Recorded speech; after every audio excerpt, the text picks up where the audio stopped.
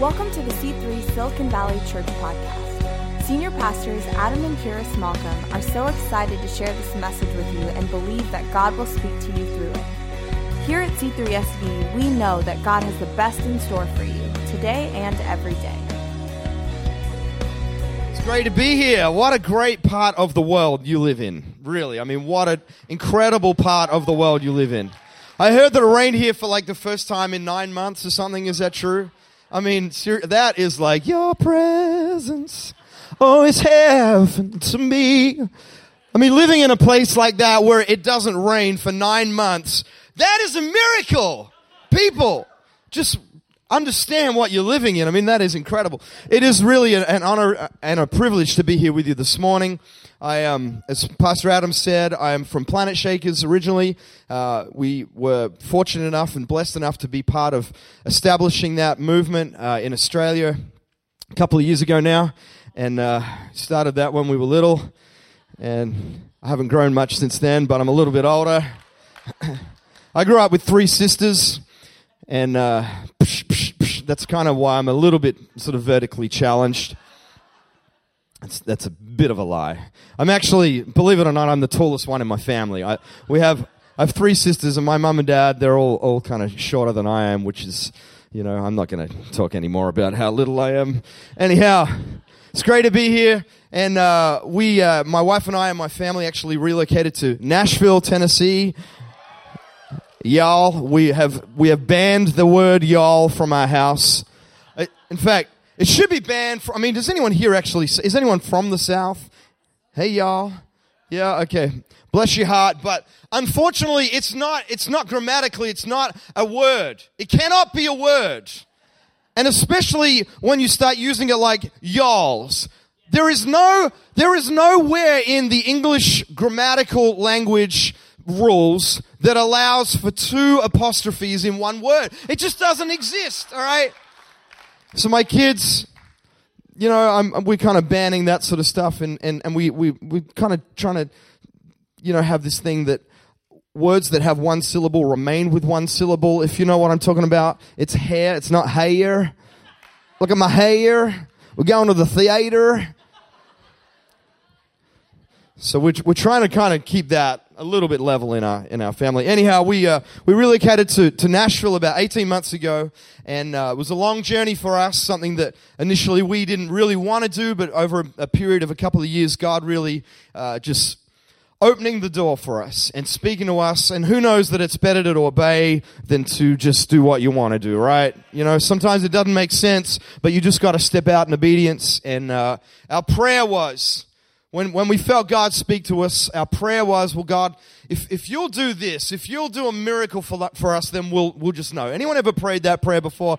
God, I think you're talking to me, but I'm going to put that fleece out because I just want to make sure. Obviously, it was a big move for us. And so we heard about this thing called the Green Card Lottery or the Diversity Visa Lottery that every Aussie in the room has said yes, amen, and amen to that. I know all about it. For you American folk who have never heard about it, every year the U.S. government give away a certain amount of permanent residencies to your country. It's called the Diversity Visa Lottery. And the only eligibility that you have to have is, finishing high school and proving that you're not going to be a burden to society here in America, which, hope to God, we won't be. But we applied for this. The year that we applied, 14 million people applied for this lottery. They only give out 50,000, but they only open 700 slots to Australians out of that 14 million to get through. And so they drew it. Long story short, we didn't get it. We celebrated, we partied, we said, thank you, Jesus, we get to stay in the land of kangaroos and koalas and Vegemite and all that other crazy stuff. And 2 days later, we got an email from the U.S. State Department in true American fashion saying, well, somehow we messed the whole thing up. Sorry, I didn't really say that. And I'm just messing. I love this country so much. And they revoked the 20,000 that they'd already awarded in those 2 days. They canceled them. 20,000 people who thought at that point they were moving to America had their hopes dashed upon the rocks by the U.S. government. We should probably stop talking about the government in here. I honor them with all my heart. 3 months later, they redrew it. And lo and behold, my wife and I were selected, and we got permanent residency here in America for life. And, you know, we come from an amazing church, and a church that we had many years ago started a youth conference called Planet Shakers. And a few years after that, we moved cities, planted this church from nothing. There was my senior pastor and his wife, and my wife and myself, and one other staff member. We moved cities, we planted a church, and within sort of 7 or 8 years, the church was almost 10,000 people, which in Australia is a pretty big deal. And praise God, because that was absolutely to the glory of God. But, you know, for us to leave that and move all the way across the world to, you know, really the middle of nowhere, you know, just this tiny little town of 1 million people, not even, called Nashville. A society, a culture that we didn't totally understand. You know, it's not even like moving to California. You know, like at least we'd have beaches and oceans and we could keep surfing and all that. We moved to we're 8 hours away from the nearest ocean. I mean, that's like depressing, just the thought of it. And there we are. God moved us from a massive church to a place where we're like, God, what are we even doing here? God begins to tune us into what's happening in the spiritual climate in Nashville. And it's an amazing city, and I have so much respect for it and the people that are there. But there are so many people that have moved there to become performers, to become artists, that it's become a very professional town. And so you won't generally find worship like you've experienced here in this place this morning. It's very much about performers and artists and all that sort of stuff, and there's very little discipleship that goes on. And so God began to speak to my wife and I about just gathering people together in our home on a Tuesday night and just sowing into their lives, just pouring into them the many years that we've had poured into us. And so right now we're meeting in our home just with a bunch of people every other Tuesday night, seeing God do incredible things, seeing marriages be brought back together, seeing people who are, you know, prominent, significant in society, in our world, being touched by the presence of God. And that's, you know, friends, you couldn't ask for anything better. That's what we're called to do. We're called to be salt and light. We're called to be salt and light. Wherever you are, wherever your place of influence is this morning, that's what you're called to be. You're called to be salt and light. Begin to spread the infectiousness of the presence of God. I love that we were talking about the presence of God this morning, and I wrestled. I'm not going to speak this message, but there's one thing that I'm going to speak another message. There's something that I just wanted to share with you this morning from Exodus 33. You know, God begins to speak to Moses about sending him into the promised land with the people of God, his chosen people. And he lays it out for them. Gives them the promises that when they get there, it's going to be a land filled with milk and honey. It's going to be a land of incredible blessing for not just them as a generation, but for the generations to come. And they go through this whole long list. But at one point in that passage of scripture, God says, "But I will not go with you because you're a stiff-necked, a stubborn people." And Moses says, but God, what do you mean? We don't want to go into that place without your presence. And so often, we get caught up with the promise more so than the presence. And I love Moses' response because he says, God, even though the promise looks amazing, even though it's the thing that we have walked around in this desert for 40 years talking about, we've dreamed about it, we've told our children about it, we've promised our children that their children will inherit all the goodness of that place. But God, I'm not going to forfeit your presence just to have the promise. And I love that this morning in this place, we've been talking about the presence, because there is nothing greater that you can have. You know what, friends? I thought we were going to stay in Australia forever, doing what we were doing with Planet Shakers. I thought that, you know, I was going to get to the point where I was like 70 something and, you know, maybe have a frame up there on stage and, you know, resting my guitar on it because I can't even stand. I thought that we were going to keep doing that, but God had something else for us to bring, and it wasn't just about promise. It was about presence.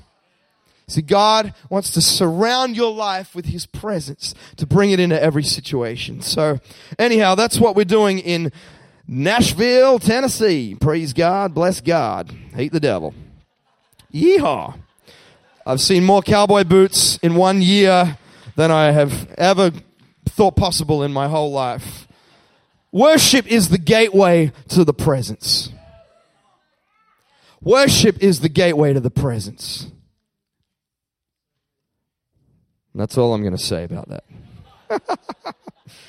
I'll preach that message another time when I come back. But I do want to speak to you. I did wake up this morning feeling the Holy Spirit stir me about something.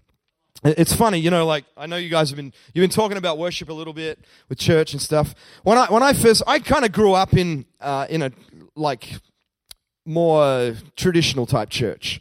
Hated it. Just hated going to church. I'd sneak out of church every week as a young person because I hated that it was so religious and it was so disconnected from the world that I knew, from what my friends and I were doing, what we were listening to, what we were seeing. There was such a disconnect. But what I discovered in church is that we have our own language. You know what I'm talking. If you've been a Christian for more than like 3 weeks, you probably understand that it's easy to fall in this thing of having our own language. You know, I used to think that, you know, when I started going to this other church when I was kind of in my late teens and I gave my heart to the Lord, and I would come to church and I noticed something, that I thought church started at 10, so I'd get there at 10, and what I noticed was that there was singing happening up on the stage and stuff, but it was kind of like I thought it was optional because about half the church didn't come till about 10:15, 10:20, all right? You know, hopefully that doesn't happen here, right? Hopefully. Bless you if you came in late. I understand things happen. But see, as a young person, I used to watch this, and because what was happening in the first sort of 15 or 20 minutes of the church service was, back in the day, before church was kind of cool, they used to do this thing called the Pentecostal two-step, which kind of, I don't even know if I can kind of do it, but it was this kind of, you know, weirdo sort of thing, and they would do all these weird actions and stuff. And what I figured out was they called it praise. They called that the praise time, but what I discovered was praise was actually Christianese for aerobics. It was kind of like the people who were too cheap to get a gym membership, or, you know, and they kind of woke up on a Sunday morning and went, oh, I ate a little bit too much, you know, last night, I better go to church and just kind of work. So they'd come and they'd do their little dance and whatever else.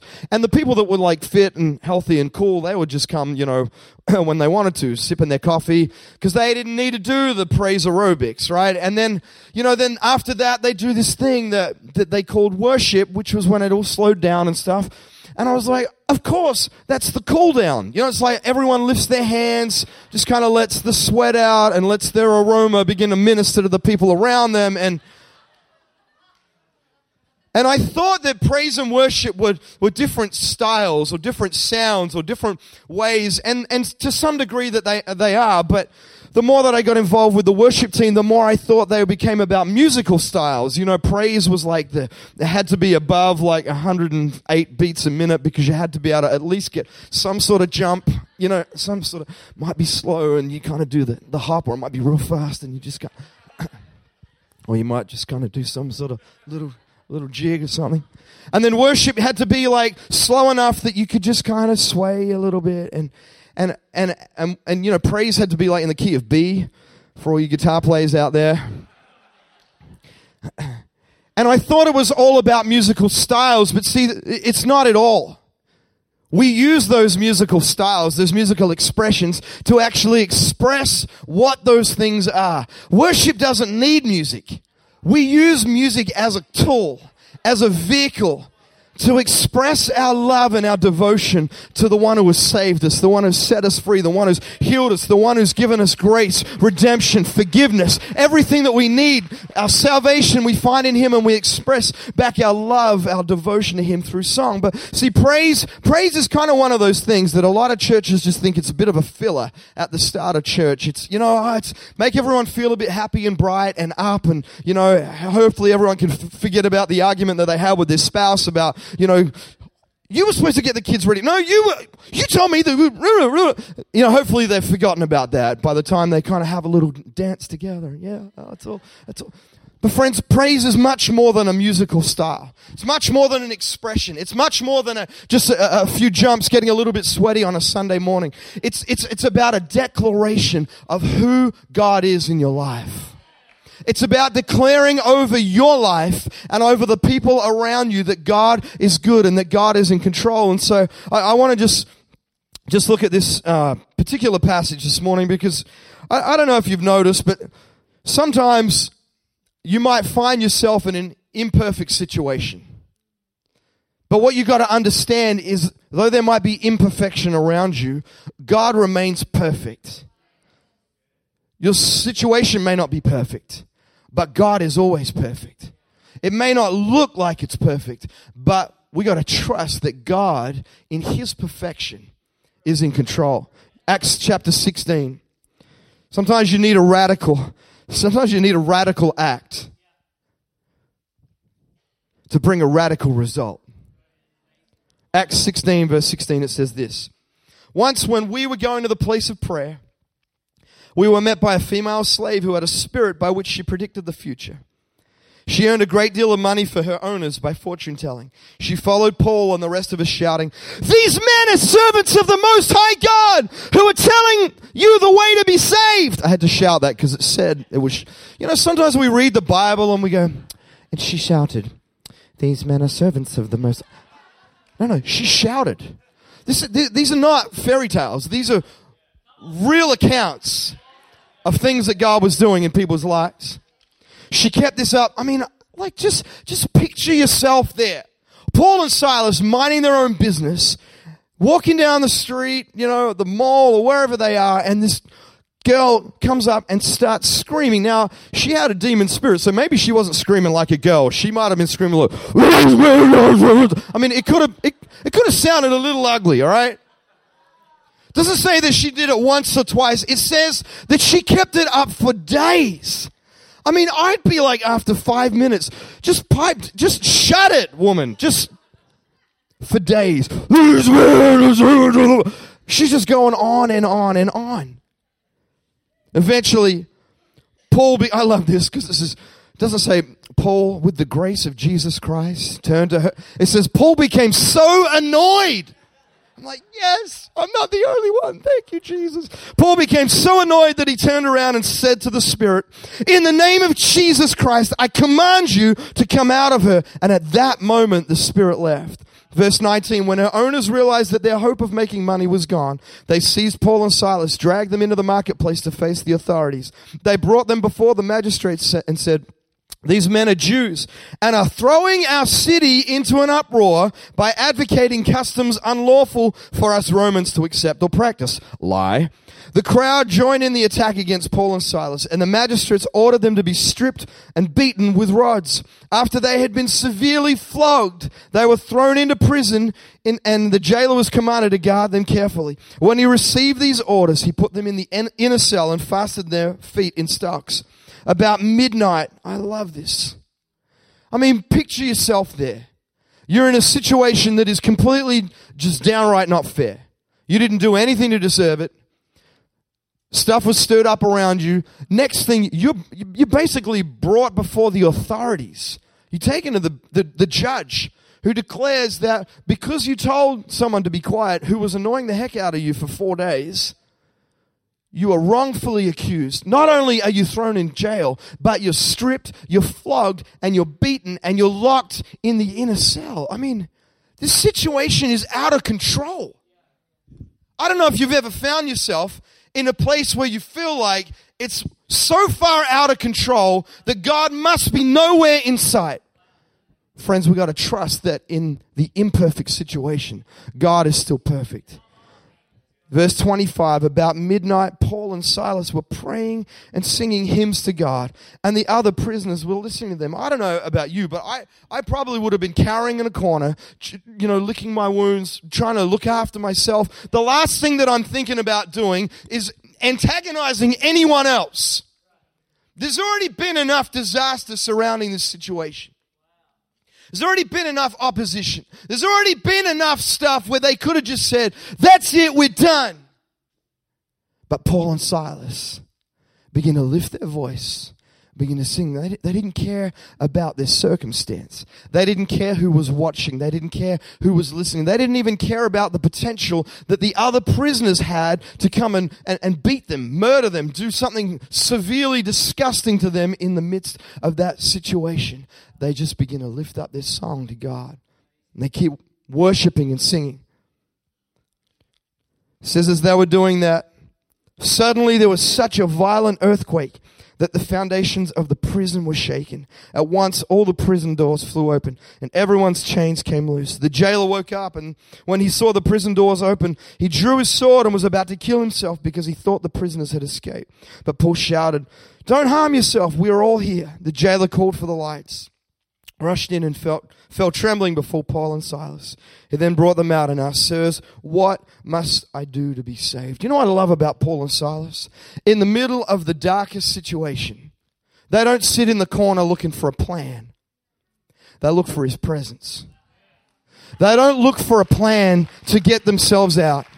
They don't go, "Well, somehow we've wound up here." They don't sit there and go, "Well, somehow our business has gone down the toilet and we've lost all our money, we've gone bankrupt, we've lost our house, whatever." They don't start looking for a plan. They look for his presence.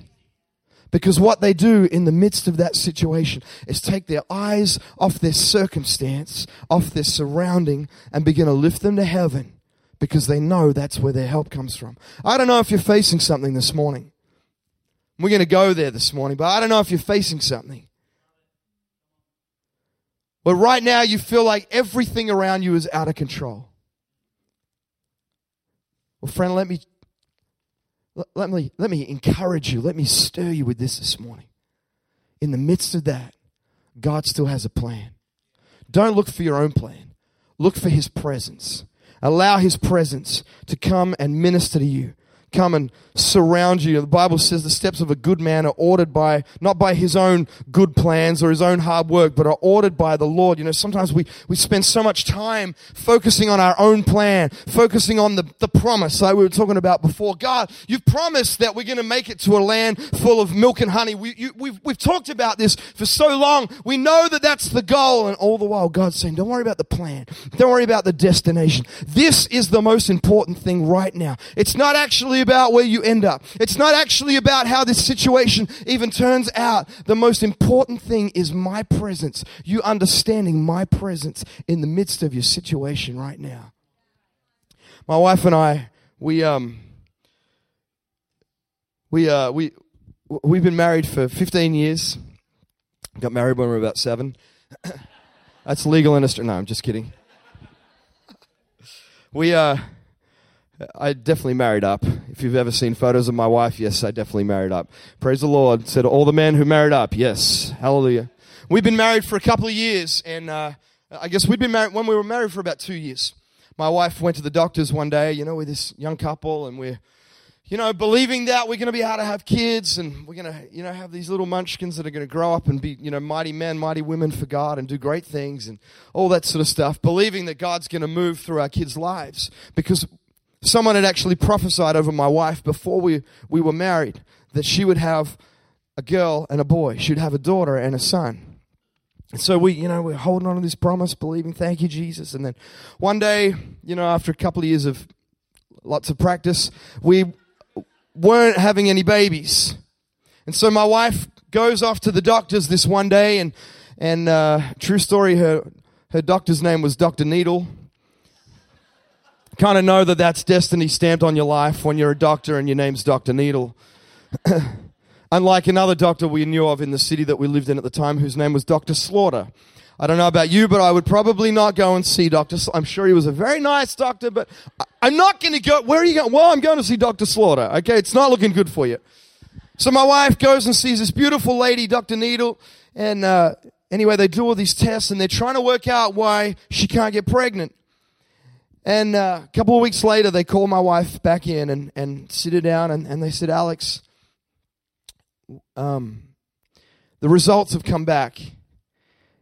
And basically, we've diagnosed you as having this condition called hyperprolactinemia," which took a long time for me to learn how to say that, but it's a very long word to describe this tiny little microscopic tumor on the base of her pituitary gland that was fooling her body into thinking that she was already pregnant. And so she couldn't conceive. And it's a pretty serious diagnosis. And the doctors sat with her and she said, "Listen, there's 2 things that you can do. Number 1, we can put you on like a very mild kind of chemotherapy type drug in the hopes that we can shrink the tumor. We don't think that it'll ever go away, but if we shrink it, hopefully it will have some sort of effect. But the risk with that is this drug is so strong that it'll make you feel, nauseous, and you'll lose a lot of weight. And if you do conceive, it's so strong that it will probably kill the baby in your womb before you even realize that you're pregnant. So we don't recommend that you do that. Really? Okay, thank you. And Alex is like, well, what's the other choice?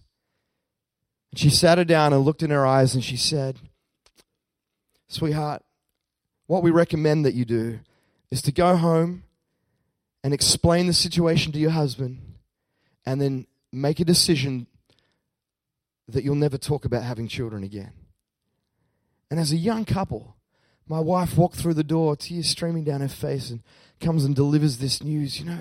I remember sitting in our kitchen, it's a tiny little house that we lived in, and sat at the kitchen table and tears running down our faces saying, God, what? This doesn't make sense. We thought that you promised this, but all we're seeing right now is the complete opposite. As we sat and talked, all of a sudden something began to stir inside of me. Something began to register in my mind that the situation didn't smell right.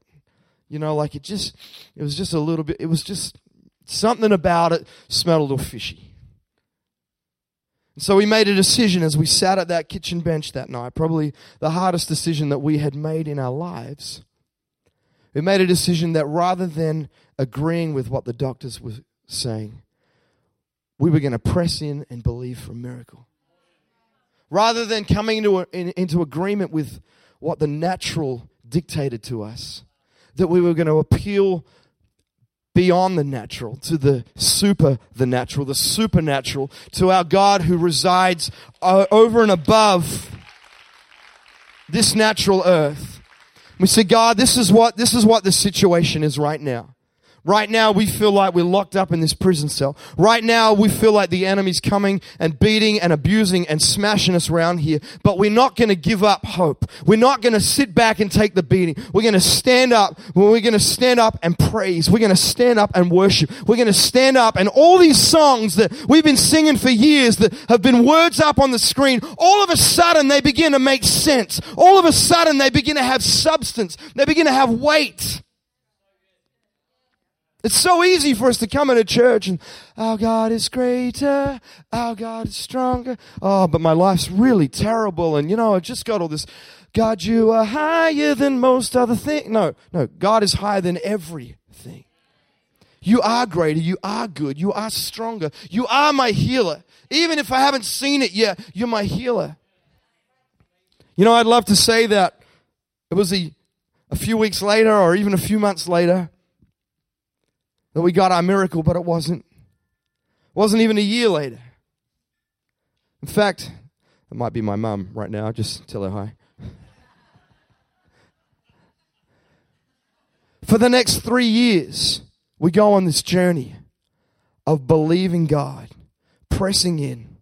And you know what's one of the craziest things that happened was, it wasn't people that came to us and said stuff to our face, but it was the whispers that we would hear from people. Not outside of church, inside of church. Haven't they heard? Didn't they read the report? Didn't they see that it's impossible for them to have children? Didn't they read that? Didn't they hear what the doctor said? It's not possible. It's not they're being crazy. Oh, they're so super spiritual. And all the little whispers that began to stir up around us because we began to walk this journey of faith, and we made a decision that, well, if God's promised it, then we're going to walk life as though it's already happening. We have always traveled a lot, and so we began to talk about what life was going to be like, walking through the airport. Guitars and pedal boards that weigh like 1 million pounds and all this stuff, and one kid there and one kid there, and that's kind of why we were like, we better not have any more than 2 kids because I've got one, she's got the other. Where's the third one? I mean, they could be like on the conveyor belt, they could be out by the cab stand. I mean, who knows? So we're like, we better not pray for anything more than 2, but we're just going to pray and believe. We began to talk about what it was going to be like to be on the plane. I don't know, have any of you ever flown from LA to Melbourne? or Sydney. Anyone ever done that flight? A handful of you. Okay. You'll understand something if you've done that. It's one of the worst things ever. I mean, it is like, you know, you get up in the middle of the flight and you turn around, especially if you're sitting in economy, and it's like a third world country. I mean, it's like there are no words to explain the visuals and the aroma of what happens when 450 people are stuffed in a big aluminium tube that's flying 15 hours across the earth. I mean, and then add to that the baby factor. If you've ever got on a plane and walked to your seat and realized that there is like a nursing mother sitting, you know, within about 10 rows of you, there's this panic that comes over you. It's like, no, I can't do this. God, no. Please, I gotta get off this plane. Please, Jesus, no! Rapture right now, please, come on, let's just do this. And we begin to pray these prayers and say, well, God, if that's what it takes, if that's what it's going to look like, not just for us, but for the people around us, then we don't care. We don't care if we're that young couple getting on that flight from Melbourne to LA and we sit down and we're the ones with that baby that just as that front door, that baby, for like 15 hours until like you land in LA and that baby and falls asleep. We don't care if we're the ones with like the poopy diaper, the whole plane's. We're like, God, if our miracle needs to get a little bit on the nose of the people around us, we don't really care because they're going to see the miracle that you've done. See, friends, sometimes it's got to get a little bit ugly. Sometimes your praise has got to get a little ugly. Sometimes you got to stand up and begin to declare things that people around you might think are crazy. They might look at you and ridicule you. They might look at you and think you've got nuts in the head. But when God has given you a promise, we got to stand up and stand strong upon His word. And then there was the day. The day that my wife, like any other weekend, we went to church. She's standing in a meeting with her hands raised, just worshiping. She's not focused on the plan. She's not focused on the promise. She's focused on the presence. Hands lifted high. The Holy Spirit whispers into her heart and says, daughter, you're healed. She says, really? God says, it's done. About a month or two later, we do the little test, and bingo. Yeah. What the doctors said was an absolute impossibility, God turned it into a miracle. My daughter Holly just turned 10 a couple of weeks ago. And see, here's the crazy thing. I don't have any photos of her up here, but follow me on Instagram and scroll through. You'll see pictures of my daughter.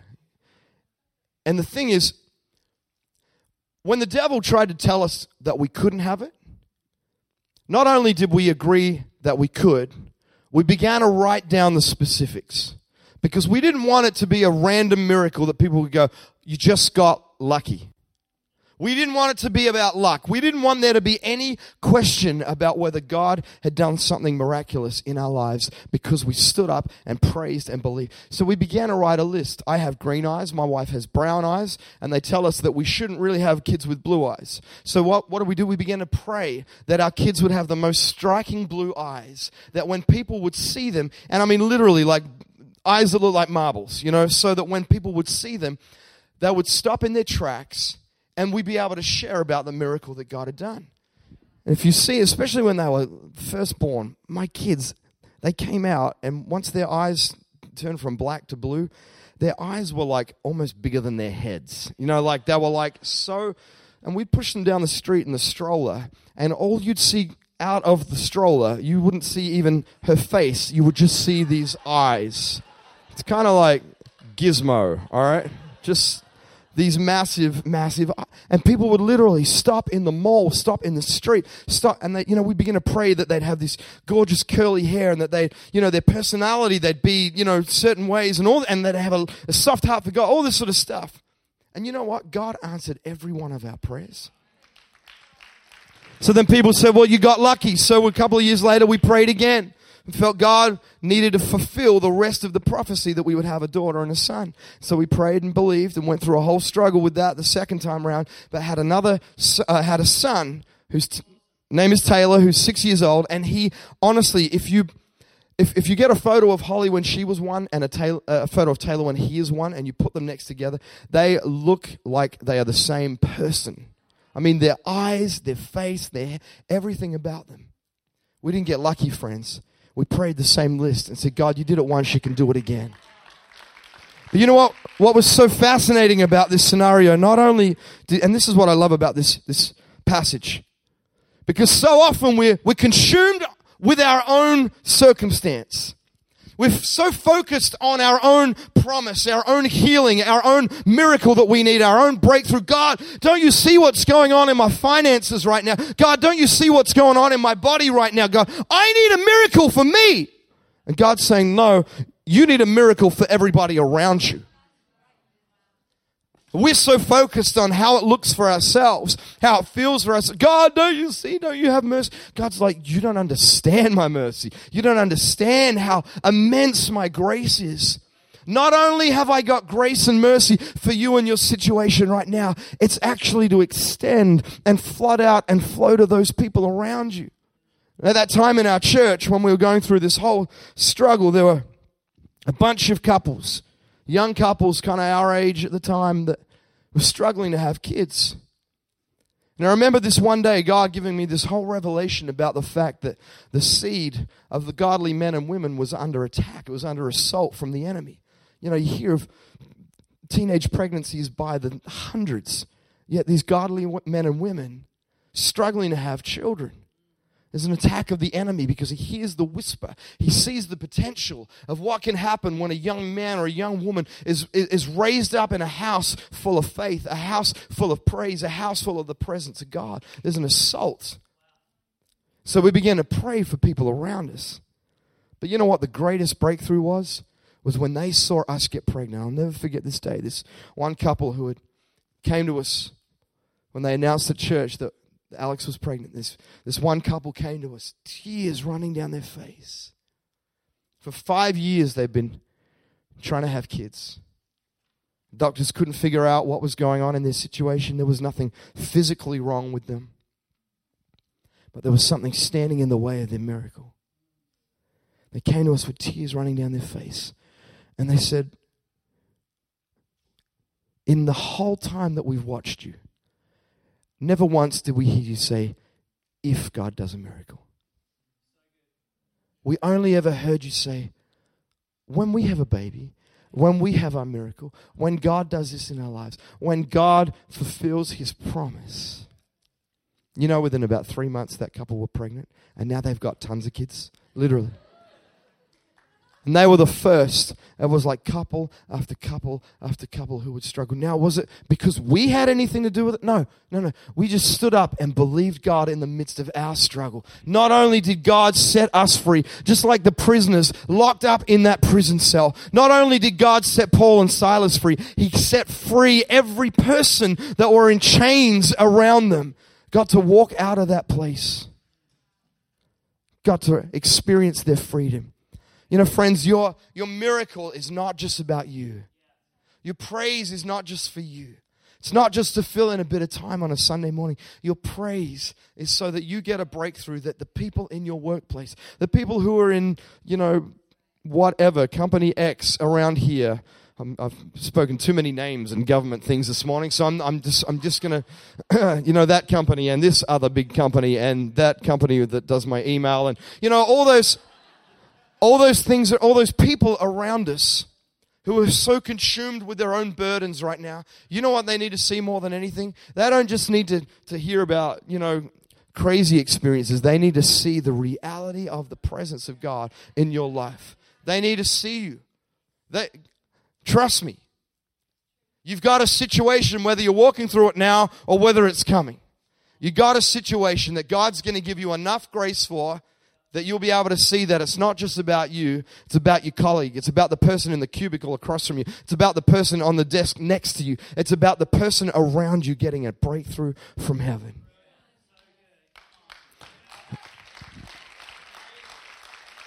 We're going to be done.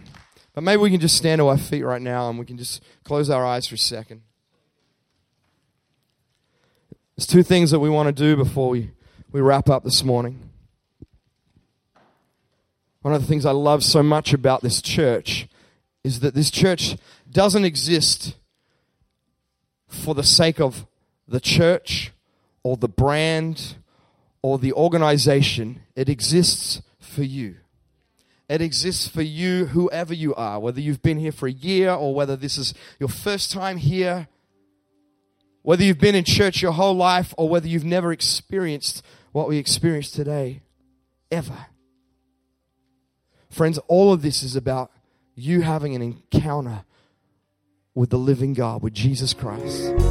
Thank you for listening to today's message. We trust you heard from God and that you're more encouraged, more refreshed, and more in love with Jesus than you were before. If you ever find yourself in the Bay Area, we'd love for you to come and attend a service. For more information about C3SV, please visit www.c3sv.com.